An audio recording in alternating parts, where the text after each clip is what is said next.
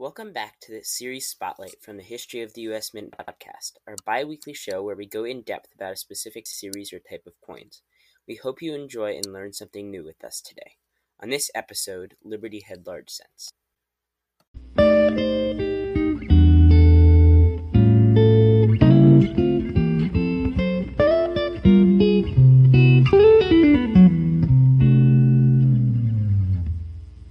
Liberty Head large cents were the last and longest series of large cents made by the U.S. Mint, being minted from 1816 to 1857, only at the Philadelphia Mint.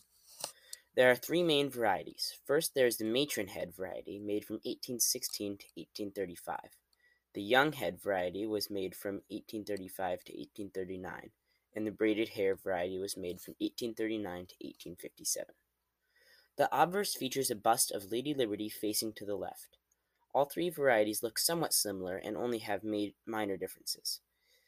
It has 13 stars evenly spread out along the edge and the date at the bottom. Just like the previous series, the reverse features an olive wreath with the inscriptions 1 cent and United States of America. The first design was designed by John Reich or Robert Scott. It is still unknown. The young head was designed by Christian Gobrecht, and so was the braided hair. To grade these coins, just like the previous series, take a look at the Liberty headband as well as the details in the hair. At a very good condition, Liberty should be fully readable. At XF, the hair should be crisp and clear. For more grading information, we recommend a grading book with photographs. These coins are pretty low priced compared to their predecessors. Most good and about good specimens will usually sell for under $50. There are many errors and varieties which may bring more.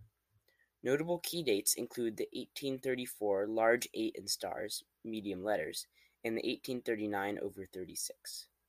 Besides from those keys, this series is relatively attainable if you are willing to be patient and settle for lower grade coins.